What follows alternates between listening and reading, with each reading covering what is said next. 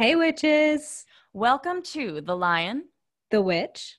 and the podcast. We are two mystic Leos discussing spirituality and human condition in the post-pandemic world. So hop in, witches, for going hexing. Guess what year it is? Guess what year it is? What year is it? It's 2022. What? We've officially been around for a year. I mean, we've been around for like a lot longer than that. Like we're both in our late Literally, 20s, but yes, but what are we just like we're born last year and all of a sudden like you know what? Like that's I'm sure people like listening to this are just like, yeah, I can fucking see that. These crazy bitches. Hey, you know what? We're not crazy. We're just Leos, okay? We're just Leos. We're just enthusiastic about literally everything. Everything and anything and okay, not everyone. But anyway, which is hi. Hey. Hey, Sean. Hey. Hey. Oh my God. Who I'm sweating. Ooh, wow. Okay. Ooh, so starting out the year strong. I know, seriously. Oh my God. I did buy some new natural deodorant that is Nice. lavender and sage because Ooh. I know, right? And I just put it Send in me my arm, that. right? Okay. Yeah. And I just put it like on my armpits. And I feel like sometimes with natural deodorants, it takes longer for your body to adjust. So like you're still Yeah. gonna sweat. You might smell a little, but it's gonna thank you in the end. Yeah. So, girl, my new natural deodorant is called a sweat. And literally, I've stopped like wearing deodorant unless I'm going somewhere. And let me tell you, the soup is good. Smell like soup. But you know what? That is okay. We are breaking beauty standards in 2022, babes. Like, it's not that bad. I honestly like that needs to go on a shirt. The soup is good. And then put a natural deodorant crystal like underneath it. I promise I wear deodorant when I see people. I just like when I don't like go anywhere. Oh, there's no point. There's no point. It's like shaving. It's like shaving. Like, why do we need to shave? Exactly. Thank you. Breaking beauty standards in 2022. Exactly. Like speaking of 2022. So, Sean, how witchy has your week been? Like starting off the new year? It's been good. It's been good. I took my first trip into New York City in what, 2 years? I think the last time I was in New York, I was in New York to see you. I think the last time I was there. Yeah. And I remember specifically because I did take a video of a corgi in your like basically your backyard in Stuytown. So we went back, we went to all the usual witchy haunts. We went to our places that I would go with you, the Crystal Garden, the Flower Power, the Enchantments, just all the best places. We went to the Harry Potter store, and let me tell you, friendo, let me tell you, it was fucking good. It was good. Oh my God. Like I got Luna's wand, and I love Luna. She's like one of my favorite characters. I got her wand that I've been wanting for so long. I got an advanced potion magic notebook from my favorite movie. Well, my favorite book and my favorite movie. Harry Potter and the Half-Blood Prince. And I was just like nerding out the whole time. I was like, ooh, honeydukes, ooh, this, ooh, that, being like the annoying nerd that I am. I can't wait to take you to Universal Studios when like the next time you and Zach come back and we're gonna go to Harry Potter World. Like you're gonna die. Yeah, it's great. I love it. I loved Diagon Alley in Florida when I went, and I want to go back, and I want to go to Hogsmeade Village, and yeah, I can't wait. I'm a big Potterhead. But anyway, it was a fun trip. We kept our masks on literally the entire time we were there. Like we didn't take it off once. I think like the one time we took it off, we like went down an alley where there was no people and just like wiped our masks out because of all the condensation. Because we literally did not take it off around anybody. And we flew in, flew out, tried to stay away from everybody. And yeah, it was a fun trip, and I can't wait to go back. It was the trip you needed. Like it was the trip you needed to go to New York without me being there, which is sad. I understand, but can't wait to go back. Yep. Very good.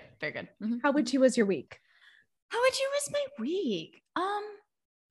So we always record, like we try and record earlier than how our when our episode comes out. So recently the last full moon happened and I felt a lot of shit. Also, winter solstice. Did you see Celine? Did you see her? She was fucking stunning. Huge. She was. Gold, bright. I was like, oh my God. I remember I was on the phone with Blake in the car and I was like, Blake, oh my God, do you see her? And he's like, what are you talking about? Celine, look up. And he's like, I can't see her. I'm like, well, I'm looking. So literally the whole time driving, like it was so hard for me to like pay attention to the road because I'd be looking up, being like, hey. And then Blake's sorry, like, are you officer. okay? Yeah. I was looking at the moon. Yeah. It's like, it's not, I'm sorry, everyone. But so, that was really fun.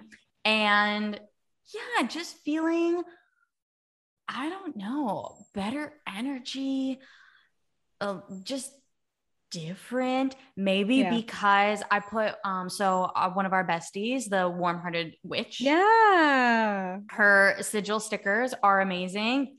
Literally, like, yes, we literally have the same sticker on our phone. And honestly, ever since I put her sticker on, I feel so different. Yeah. It's a psychic protection one, right? Yeah. Yeah. That's the one I have on my phone too. Yeah. Of course we do. Twins. Fucking twins. Well, we literally got them. The fact that we literally got them probably on the same day and then we got the packages on the same day. Like, of course. Of course. So thank you, Samantha. And if you haven't seen her stickers, we put it on our story, but like also go to her shop because they fucking work. I also got one for Celine and Persephone and I have them on their altars and it works. So. Yes, we love Samantha so much. She is such a wonderful human being, such a great friend, and such an amazing small business owner as well. So go check out her sigil work. Her sigil work is probably the finest I've ever seen. Oh my God, seriously. So, obsessed, unmatched, unparalleled. But yeah, like kind of going back to what you said about feeling different. I feel like through 2021, we've kind of like, especially with like our business and making this podcast, we've learned so much about business, about people, about community, about relationships, and about ourselves as well. Dude. What we're kind of putting out, what we're doing right and what we're doing wrong. And I think that was just like probably one of the most valuable lessons I've learned in so long over this past year of just like, how to be. And I'm kind of coming into this winter solstice like so much more aware. I think self-aware, aware of like, kind of what's going on in the universe, what's going on in the world, what's going on with people. And, it's been a hard year. We've learned a lot of hard lessons and we've had some heartbreak and we've had some wins. And I think we're definitely going to walk out of this year with those lessons really at the forefront of our mind. And I don't think we'll ever forget them because they were hard lessons. I agree. But I'm excited about kind of the revision of self that I've done, the reassessment, and how I'm kind of going to approach life going forward. I hope that everybody has kind of like been able to look at this past year, maybe this past 2 years, and really come on the other side, not only better, but like more aware, more knowledgeable, even if it's just you learned one thing and now that's like changed your life. I think it's definitely been a very life-changing year. Oh yeah. Also the fact that like I literally wrote about that in my journal this morning. Literally. Of course you did. Thank you. But like I literally wrote down, I'm like, why do I feel this certain way about this person? How can I change this? Like I'm very aware as why this triggers me or why I have these reactions, but like, do I want to change it? Do I want to change the relationship? Do I want to make that boundary? Like why being way more aware of myself, other people, what's going on. And hopefully, like you said, like this year, like we'll take it up a notch. We'll really make those changes. We'll really like see. And I just can't believe like it's 2022. Like it's fucking wild. I know. I think that, you learning that reactionary behavior, you learning your triggers, I think that's a great lesson coming out of 2021. I've had the same lesson. So yeah, cheers. And cheers to that with my Leo cup. Cheers to that. Well, the best. Only the best. And I hope all of you can hear me when I drink my tea like Sean does every time. Gulping. Yeah. It's gorgeous. It's lovely. Wouldn't be you without it. Thank you. All right. So what are we talking about today? We are popping back to Celtic Magic Part 2. As a refresher, in Part 1, we focused on the roots of Celtic magic, in which we discussed the evolution of Celtic culture over time and the components of Celtic magic, covering the life force of the practice and the elements of the Celtic magical path. We also did a deep dive into Celtic earth magic and animal magic, which was fun. And now we will resume by covering Celtic water magic, sky magic, and the divine allies that we may come across on the Celtic path. Yeah, I also want to just reiterate our resources. Wild Magic, Celtic Folk Traditions for the Solitary Practitioner by Daniel Forrest, The Book of Celtic Magic by Christopher Hughes, Water Witchcraft, Magic Lore from the Celtic Tradition by Anwin Avalon, and Celtic Magic by DJ Conway. Yes. And if you haven't listened to part 1 of Celtic Magic, that is episode 49. All right. So let's get to Celtic water and sea magic. Following on from our explorations of the element earth and the sacred Celtic plicity of earth, sea, and sky, we now turn our attention to the element of water and the sea that surrounds these lands, so often understood as a liminal access point to the other worlds and the spirits. In the British Isles and Ireland, bodies of water, rivers, and natural springs, wells, and marshy liminal places on the landscape have been venerated since earliest times. Traces of ritual activity have been found to have occurred around bodies of water since the Neolithic era, some 6,000 years ago, dating to 4000 CE. One traditional practice was to make offerings to the spirit of the waters, such as stone axe heads and later bronze and iron swords, as well as other precious goods and items. Another common offering was items which took skill to prepare, such as large wooden containers of butter, known as bog butter. Oh yeah, baby. By the Iron Age, the spirits of the waters were considered to be female deities, with many rivers being called after their goddesses. It's likely this tradition was already thousands of years old by this time. The practice of venerating water sources as places of ritual and spiritual significance continued. Many natural springs became the holy wells of the Christian era, and many original goddesses became demoted into female saints. Nonetheless, the tradition of honoring and visiting holy wells as a spiritual activity continues to this day in various forms. You know I love my water magic. We don't get into that. Sacred springs and wells have long held special magic as entrances into the womb of the land and the other world in its various forms. Like ancient flint mines that have been found dating back to the Paleolithic era, they were likely honored as places of earth energy, home for spirits, ancestors, and gods, and were likely treated with some measure of fear and trepidation. By the Iron Age, they were places of ritual divination and possibly sacrifice. The life of the tribe or community was dependent upon its water sources, which could bring healing or disease. As such, the spirits of water had the power of life and death over the people. Our dependence on water in the Western world may feel very removed now from our immediate landscape with the invention of modern plumbing, but the water spirits have as much power over our lives as ever. Our relationship with the water spirits can be mended and vastly improved if we give them care and respect, and return to the ancient practices of making offerings and observing bodies of water as sacred liminal places. Over time, the sacred wells of the Celtic pagan Iron Age and Romano-British period became Christian holy wells, usually associated with specific saints who may or may not have visited their associated sites. Many of these saints may have been adapted from the earlier gods and genius Loki, the local gods associated with the area. Some wells or springs became associated with churches or monasteries. The very fact that these sites have been in use for so long hint at their previous pre-Christian sanctity. One traditional practice that probably predates Christianity is well dressings. This is usually associated with Beltana or May Day. A well or spring is decorated with flowers and other offerings, as well as candles to honor the spirit of the well, which these days is usually a saint or the Virgin Mary. In addition to spring water, we can also work with rainwater with a little care. Rainwater can be gathered in containers for use in gardens and a host of other things around the home. Often it is fine to drink, although this absolutely needs testing and checking first. Gathering rainwater as well for use in blessings and magic, where it can be an alternative to fresh water, carrying the energies of the air and upper world rather than the earth. Rainwater is wild water. It has traveled far and brings messages from distant places, drawing from within us a reminder to be spontaneous, to surrender, and nature will have its way and will always be stronger than us.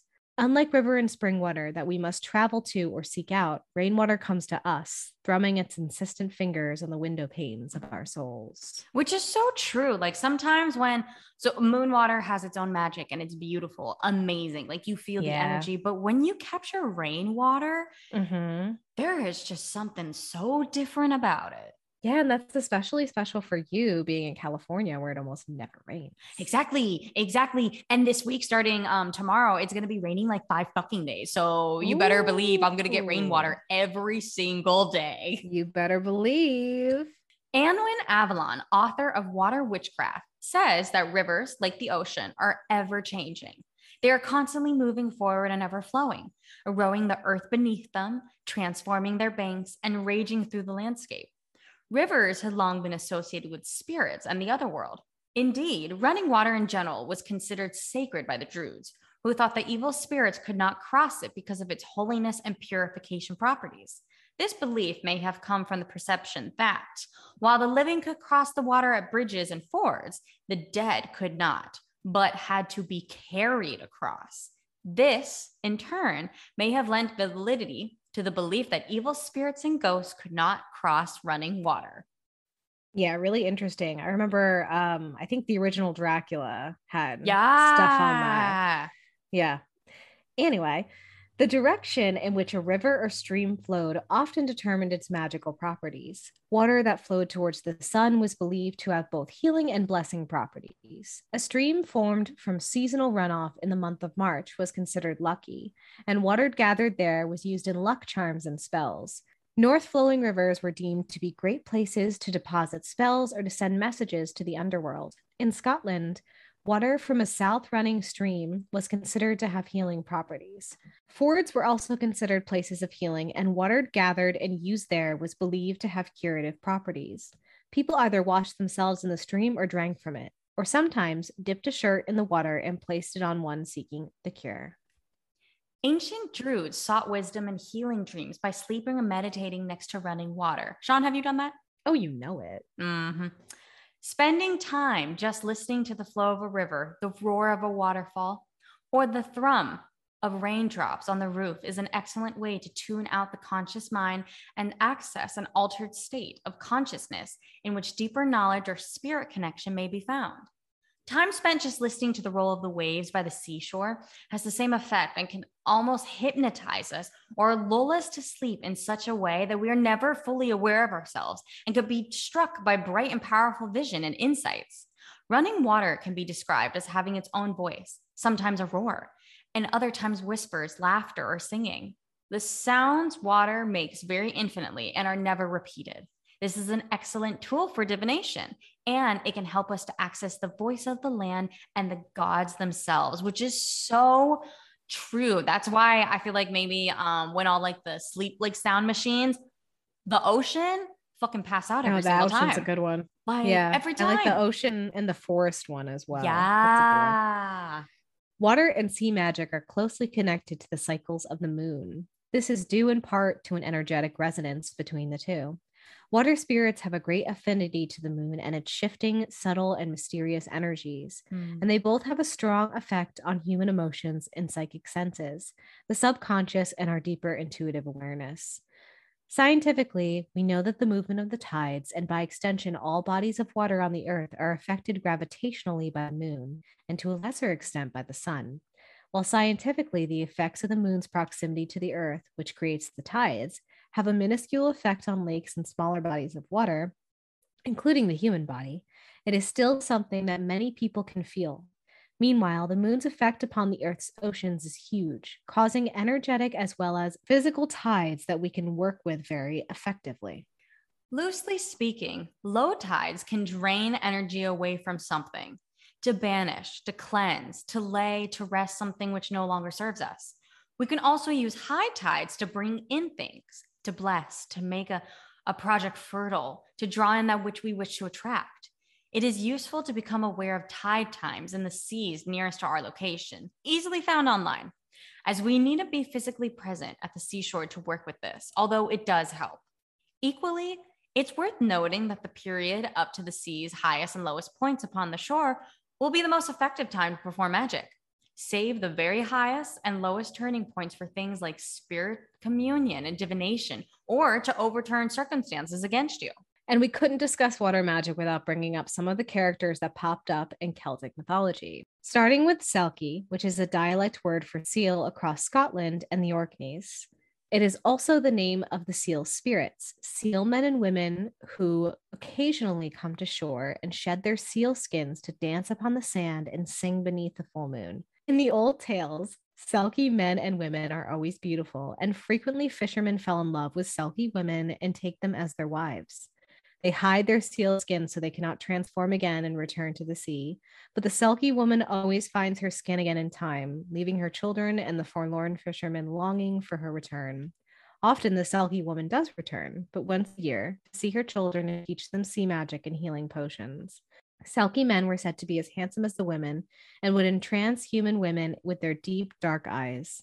Seal men would willingly leave their seal skins hidden and search for mortal women inland to seduce. At other times, women would seek out a Selkie lover by going to the shore at high tide and shedding 7 tears upon the waves. What a story.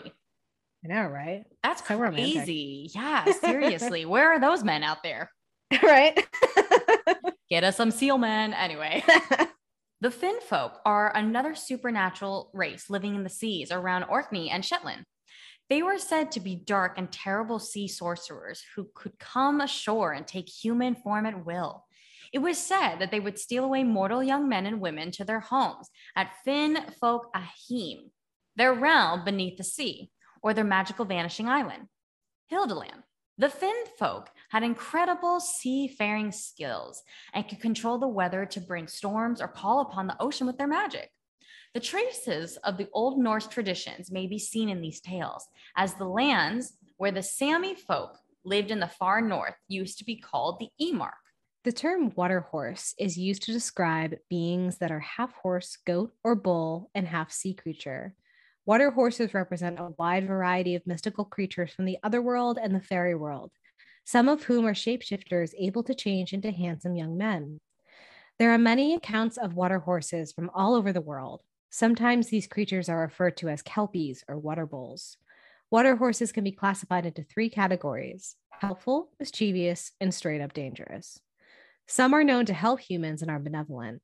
Others are completely benign as long as you don't ride them, and sometimes very mischievous. Still others, like kelpies, are incredibly dangerous and have been known to eat humans, horses, and other animals.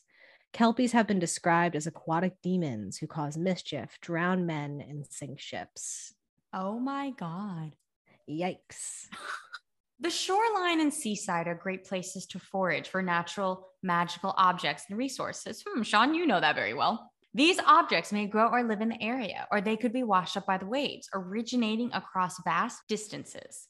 Some objects often have magical attributes, which connect them to the land, to animals and plants, and to the sea itself, as the ocean marks them as its own. Sea-washed magical objects have their own unique qualities and power, and just as the motion of the waves and salt can affect their appearances, so the seawater and its lunar-based movements will add their own energies to the mix. Equally, magical items may be washed in seawater for strong cleansing and banishing of any negative energies. One such object is a mermaid's purse. Ooh. Mermaid's purses are small, hard, roughly rectangular objects that are often found along the tide line along the shoreline. They are usually dark brown in color and are the now empty egg sacs of various kinds of shark. These strange and charming objects have a long tradition of use among sea witches for protection, wealth, and fertility magic, and as powerful natural talismans. Associated with mermaids, these powerful, beautiful, and treacherous spirits of the sea, these are thought of as distinctly feminine magic, though they can be used by anyone. If you bring a mermaid's purse home with you, it's important to give the sea a gift in exchange, such as a silver coin, a bunch of flowers, or a song. Always be environmentally conscious when making natural offerings. Gifts of poetry and song are preferable to physical gifts. One traditional use of the mermaid's purse was to bury it at the threshold of the home or bury one in each corner of one's property. Another was to gather the purses with other items into a charm bundle for fertility with herbs and other charms such as shells and seeds. Carrying or meditating with one may help you to access the realms of water spirits, mermaids themselves, or the deep powers of the sea. Seashells are also wonderful magical tools. A combination of earth and water magic, they are often thought to correspond to ideas around fertility and love magic, as well as beauty, abundance, and goddess work. Shells can be fantastic for holding water in ceremonies and rituals, and as special bowls for offerings.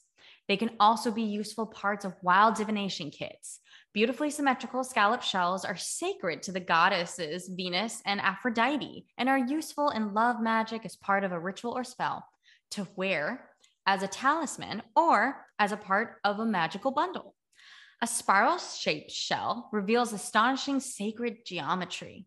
This shell is useful for magic related to growth, expansion, and renewal, as well as working with time and shamanic journeying, as in the sacred triple spiral of the Celts relating to birth, death, and rebirth. Now, Sean, you got me some beautiful shells for when you went to Massachusetts in the summer. I have them on my altar, on Celine's altar. I also have them in the bathroom. So nice. Perfect places for them. I have them on Hecate's altar as well. I usually, so I think I've told you before, I have my altars for my deities in the room I'm in here. I also have a nice bedroom altar as well. And in the summer, it's totally a sea witch altar. Oh yeah. So in the summer, I have the shells all over my dresser, and thankfully they no longer stink.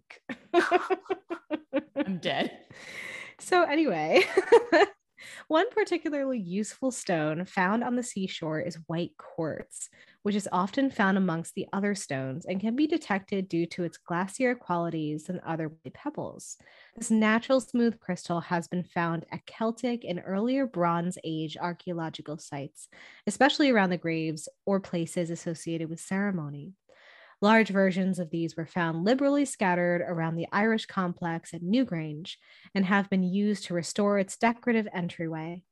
While naturally tumbled quartz has a very clear yet grounded energy that can be useful for scrying as well as healing, gathering a few stones when you come across them to give as an offering to sacred sites is a nice practice so long as it is done in moderation and with sensitivity. Okay. Next part of the Google Doc. Celtic sky magic. This is going to be dope as fuck. After exploring and examining the magic of earth and sea or water, we now turn our attention to the element and magic of air and the spiritual presences of the sky as understood in the Celtic cultures. In Scotland, especially in the Highlands, there exists the tradition of the 4 directions, each direction being associated with a season, a wind, and a host of other lore. The east direction is related to the spring, the south, the summer, the west, autumn, and the north, winter. Moving in a sun-wise direction was used to bless someone or an area, and processions were often held carrying fire, moving in a sun-wise direction to clear evil or bring in good health. Conversely, walking counterclockwise or against the sun, also known as widdershins, was used to banish something from an area going against the turn of nature. The 4 directions were closely connected to the 4 winds, which were considered to bring in the energy or qualities of the respective directions, carrying spirits in their wake. The east and east wind was said to bring in good things and was associated with the spring. The south was associated with summer and brought warm winds, but sometimes drought. The west brought storms associated with the autumn and the harsh weather of the autumn sea. But the north wind was feared the most as the winter wind, bringing in the bitter cold from the far northern ice and the wind that carried the Kalia, the old woman of winter. In the Irish tradition is the fascinating belief that the winds each have different qualities and even different colors. The direction of the wind that blew upon the day you were born is said to have a particular significance, as it blows the air of your first breath into your lungs and carries with it wisdom and lessons. All the land it has traveled over thus gives you life in that moment and will carry you until the end of your days. There are many ways to work with the many colored winds. By their nature, they invoke our creativity and inspiration, so they are limited only by our vision. When you seek to do sky magic, consider for a moment which wind would carry your wishes out into the world. Purple, perhaps for a fresh start, or seeking a new way of looking at a problem. Call in the south wind, perhaps for love or to find the strength to achieve your aims. Call in the dun wind of the west to bring you healing, harvest. Call in the north wind to guide lost souls or carry prayers to those who have passed over. Sudden localized whirlwinds and singular gusts of wind were believed to be caused by the fairies, especially those which occurred in a small corner of a field that picked up the tufts of grass or hay. Sometimes they were seen as blessings, and as the fairies helping the farmers with their labor, and at other times they were treated with fear and thought to bring illness and bad luck. The fairy wind was said to be especially powerful, capable of ripping the roof off a house if those within it had angered the she, or if they were defending their treasures or lands. The fairies are well known to consider any patch of land with a wrath upon it to be their own. And while they were thought to bless the people who owned such lands and left them alone, they were also thought to take their own portion of the crops that grew near them. Fairies, man, you don't want to mess with them. You don't want to mess with them. Fair warning. Yeah. Ancient Druids, Romans, and numerous other spiritual and magical paths over the years have used the flight of birds as a means to define wisdom from nature and even make prophecies or augury from their movements. There are numerous ways this divination may be done, but central to it all is the ability to be connected and at peace in a natural environment. The flight of birds, their songs, their movements towards and away from you, and how they interact with each other will be your divinatory response. Interpreting this takes some sensitivity and intuition, rather like reading someone's body language. Here you are reading the body language of nature to guide you. Another way to divine using birds is to begin your day by asking the spirits for a sign.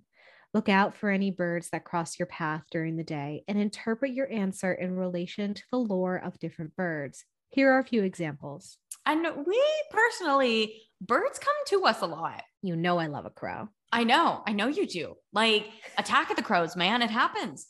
The owl.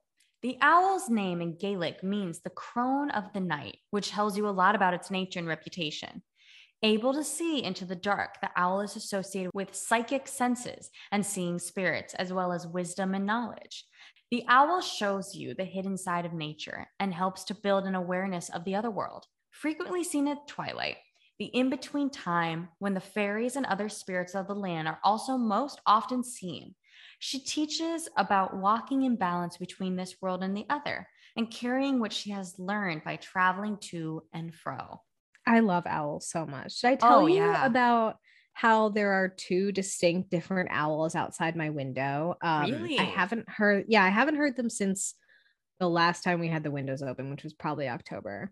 But there were two different distinct hoot patterns, and we looked up the different hoots, and it's two different owls, which is very cool. That is cool. It felt very Harry Potter-y. Duh. The raven. The raven is a bird of fate and prophecy. She offers protection through troubled times and can be seen as an omen associated with troubles and difficult points in our lives, reminding us that these are part of the normal weather in any lifetime. Ravens urge the use of truth and honorable conduct, being aligned to the currents of sovereignty within ourselves that demand a high standard of behavior for the gifts of prophecy and wisdom to be opened up within us nevermore. The eagle. Eagles are closely associated with the upper world and the sacred high places of the Celtic tradition, where mystics would seek vision and enlightenment from the gods. Scottish clan chieftains and the old kings of Ireland used to wear eagle feathers in their hats as signs of their status.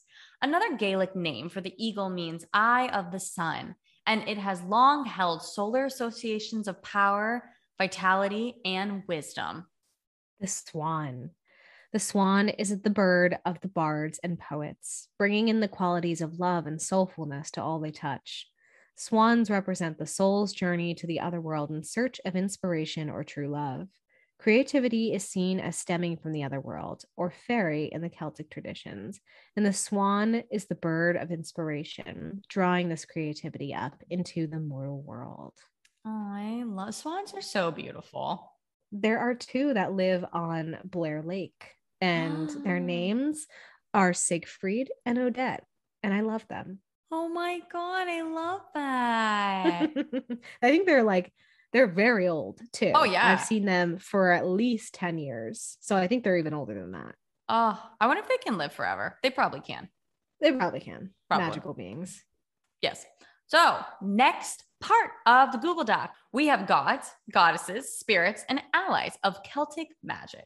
Gods and goddesses may exist as entities in their own right who inhabit a world, dimension, or reality that may run parallel with our own or exist beneath the fabric of our own space and time continuum. They may be entities who have attached themselves to the construct of deity created by humanity. The gods can only be examined and explained subjectively, and this in itself is a limiting factor. We are unable to peer at them through a microscope or dissect them in a laboratory. There is no scientific method to prove that the gods and goddesses exist, but this fact has not stopped or hindered humankind in developing relationships with deity. It seems that we intrinsically want to be in touch with deity. We hunger and thirst for a connection with something that is not human, that is beyond the senses. How we address the question of deific existence may be based on our relationship with it. The Celts were no different. Here is a non-exhaustive list of some major deities that were revered in Celtic mythology. Woo! All right. First one. Rhiannon rings like a bell through the night, and wouldn't you love to love her? All right. Anyway. Thank you, Stevie Nicks. That was great. Much appreciated. Rhiannon. Rhiannon represents the great queen. In Europe, she was worshipped in the guise of Epania, the great mare. Rhiannon appeared to be one of the Celts' most loved goddesses. Her role as great queen is varied. We first encounter her as a strong, independent woman who appears on horseback from the mists of the Celtic otherworld to lead the hero, Pule, on a chase to win her affections. Here, she is seen to be acting against the wishes of her otherworldly family, and this rebellious nature is a powerful attribution that exemplifies the great queen's independent spirit. Try as Pule may, his pursuit of her by horseback is never fast enough to catch her. Eventually, in frustration, he calls out to her to stop, and she does, chastising him for not having asked earlier and exhausting his horse in the process. Love it, savage. She is fully representative of the sovereignty of the land, the queen atop the horse, and her groom, Pule, by means of his marriage to Rhiannon, is perceived as being wed to the land itself. Rhiannon embodies the spirit of the land. She is powerful, sexually assertive, and fiercely independent. She is the epitome of the eternal goddess of land and sovereignty. Within a year of their marriage, she gives birth to a son and dons the mother aspect of the goddess, but her son is stolen from the crib at 3 days old. Rhiannon is wrongly accused by her servants of having destroyed and eaten her child, and in return, she is punished. Bereft and grieving, she accepts her punishment without complaint. Meanwhile, her son mysteriously appears in a stable on May's Eve in place of a foal, and so begins Rhiannon's association as equine goddess, and her son as the divine foal god. Rhiannon's attributions are simultaneously divine and painfully human. She is the goddess made incarnate. She is the manner by which we can see through our own tribulations, our own suffering, and sense the divine within. She rings like a bell through the night. Stevie did good. Stevie did good. Ceridwen, where Rhiannon represents sovereignty of the land and the connection between the people and the land, Ceridwen offers us the route to empowerment, magic, and transformation. She is the one who opens the door of mystery and offers us a glimpse to our point of origination. She is the mother in the guise of a magician, the great witch. She is simultaneously a powerful magician and a humble mother, and yet her human guise acts as a conduit for the magic. She is feeling, loving mother who is moved to magic in order to save her son from shame owing to his ugliness. In the tale of the birth of Taliesin, Ceridwen took to brewing Arwen, which she intended to be consumed by her son. But when Arwen had other plans and was a young innocent man employed to steer the cauldron who received the drops. In her fury, Ceridwen chased the youth through the 3 realms of land, water, and air, pushing the youth further and further into mystery. In her anger, she consumed the youth, only to find that she was with child. The child, when born, was of such beauty that her heart broke with compassion. She set the child free to sail a river in the laps of the gods. This child became the prophet and bard Taliesin, who name means he with the radiant brow. He is the embodiment of Arwen. The sum totality of its power coalesce into a single being. Ceridwen is the transformer. She is the source of magic and the great witch queen. Her symbol is the cauldron, that stereotypical emblem of the witch. She is perhaps one of the most powerful allies in magic that is available to the Celtic magician. She is a helpful aid for the gaining of inspiration, for clear sight and vision, and for the wisdom of the plant, tree, and animal kingdom. It's so fascinating because after reading this and reading this before, you don't really realize she's everywhere. Yeah, she's in everything too. Yeah. She brewed the universe. Yes. Yes. And also, I want to say a lot of people eating. I know. Celtic mythology. I know. I mean, there's probably people eating in every culture's mythology, but I'm just seeing this pop up a lot. Yes. Or now. Oh my God. Hey, I mean, people eat. There are some, cannibalism. I'm not going to go down the rabbit hole. I'm not going to go down the rabbit hole of the fucking the national parks. You've seen that. Oh yeah, right? no, we're not doing that. Nope. Pivoting. Sheer is traditionally associated with the realm of sea and forms the head of the dynastic house, traditionally called the House of Sheer, which represents the powers of the sea. Sheer is representative of the abundance of the sea and the influence of ocean on land. He is most prevalent in that exquisite no man's land between wave crash and tide line. Ooh, I love that. Mm-hmm. All the nourishing factors of the sea can be seen with Sheer. He sustains and simultaneously represents the singularity of the soul. Sheer is a powerful ally for deep magic where one needs to tap into the singularity of the universe. He is able to help us understand the light and shadow aspect of ourselves and the deep currents of emotion, helping us to understand why we may respond in certain manners to different situations in our lives. The ocean's influence is constant, its subtle corridors of currents bringing warmth and nourishment to the land. Our weather patterns are affected by the mood and motion of our planet's salty waters. This is the realm of Sheer. To connect to him is to be aware of the power and influence of the ocean and to honor it for its gifts. And also, I'm so sorry if that is an incorrect pronunciation of this god of the sea. Please feel free to correct us if this is incorrect. Next one, you've probably heard of before. Bridget, the guise of the goddess as healer and nurturer. Sustenance and warmth can be seen in the many names of Bridge or Bridget, or she who gave her name to Britain, Brigantia, meaning exalted one. She's possibly one of the most loved and revered goddesses who was worshipped throughout the British Isles and Northern Europe. The coming of the church could not eradicate this goddess. Her priestesses became nuns, and the Irish church incorporated her as Saint Bridget. She lives to this day. Wells and springs, rivers and trees are dedicated to her, and towns continue to bear her name.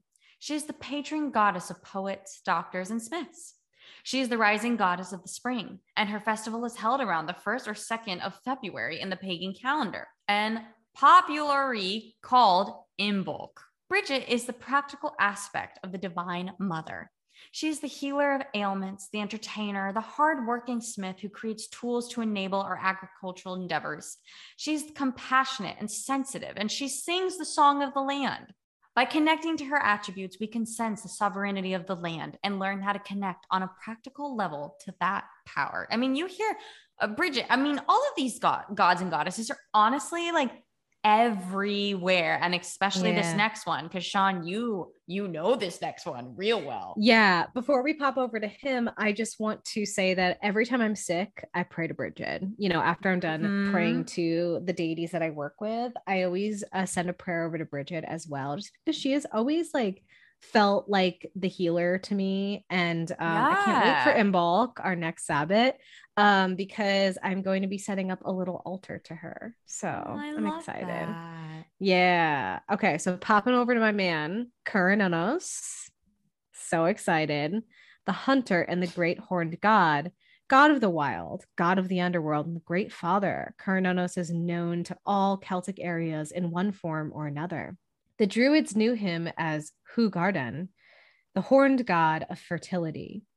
He was portrayed sitting in a lotus position with horns or antlers on his head, long curling hair, a beard, and naked, except for a neck torque, and sometimes holding a spear and shield. His symbols are the stag, ram, bull, and horned serpent.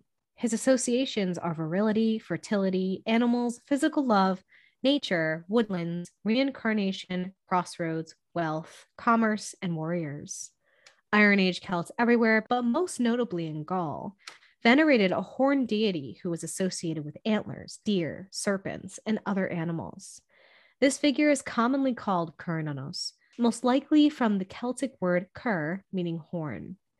Epigraphic evidence for his worship is found on the famous Pillar of the Boatmen in Paris, original home to the Parseii tribe, dating to about 14 CE, as well as in Luxembourg, where a metal plaque dedicated to him was found, probably made by the local Travare tribe. Arguments have been made that associate Kuranos with the medieval English figure Herne. Other horn gods are found throughout the Celtic diaspora. Petroglyphs and sculptures of horn gods have been found in Cisalpine Gaul and Celtibera. The most famous Kuranos figure is found in relief on the Gunjestrip cauldron, found in Jutland in 1891.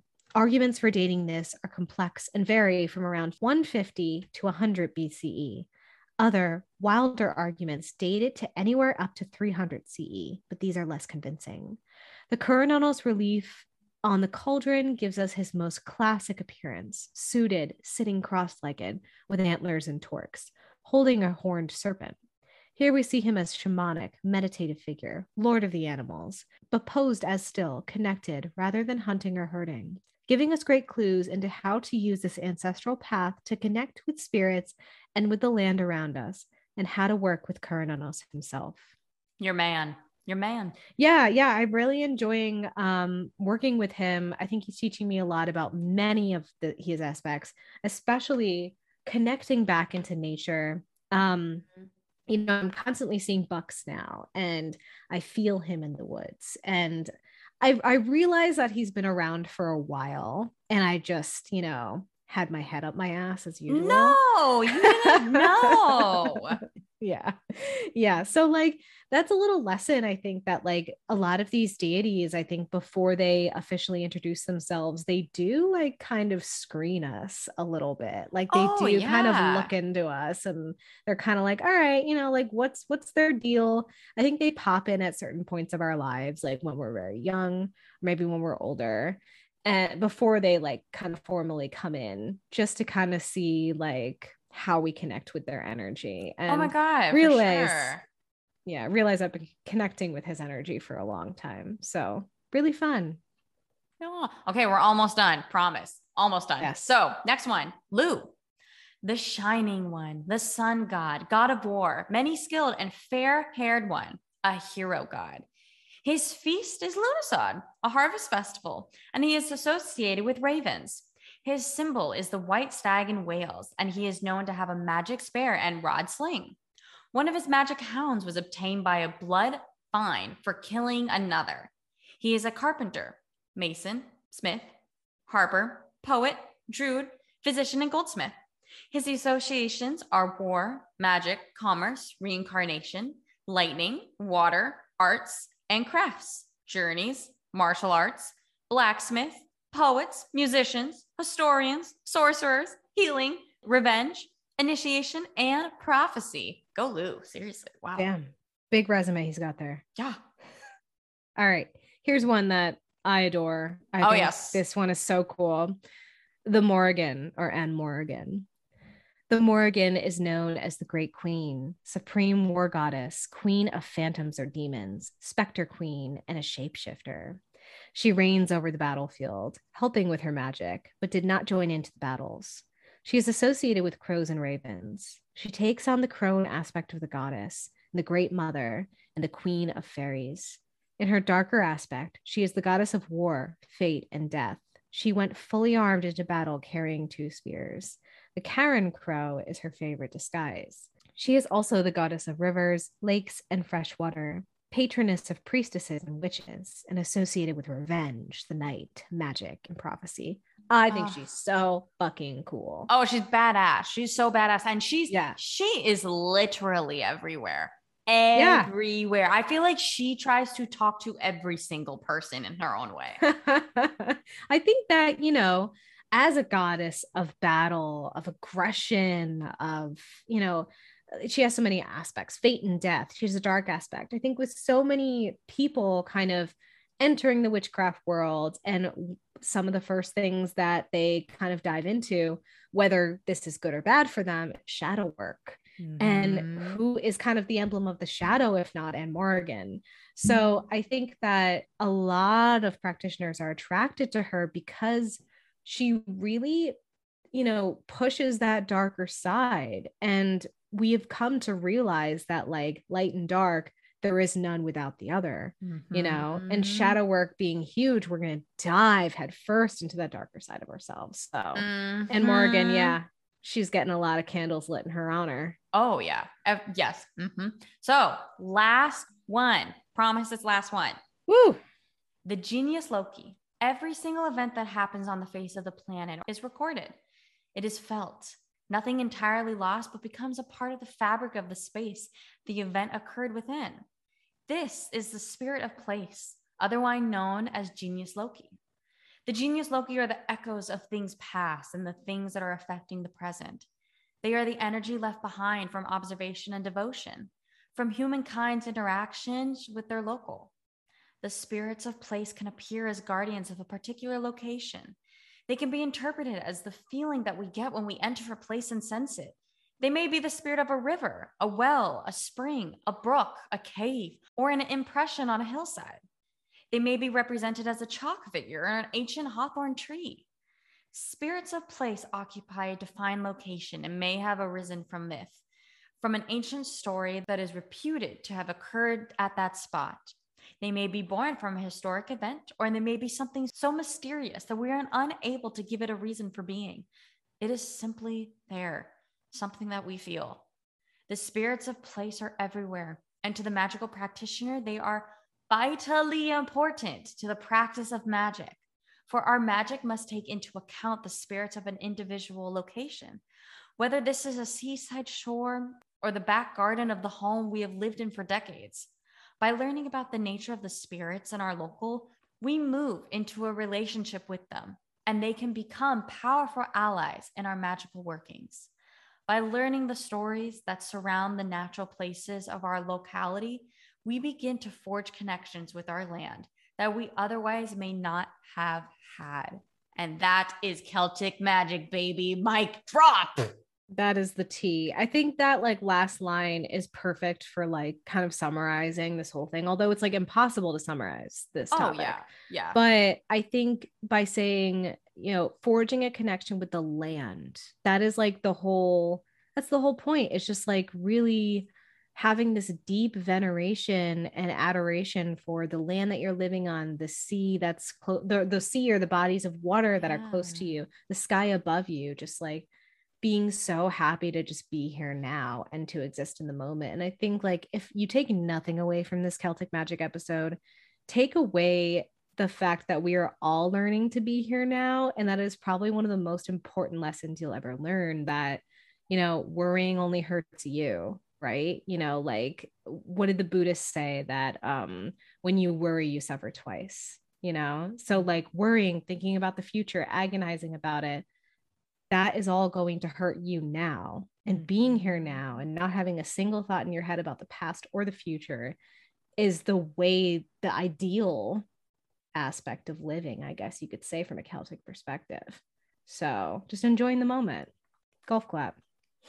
Deserved a real good golf clap. It was beautiful. Yeah, I think this was a beautiful topic. I think it's been probably our most intense topic to date. Yeah, Sean, you fucking did this Google Doc like no other.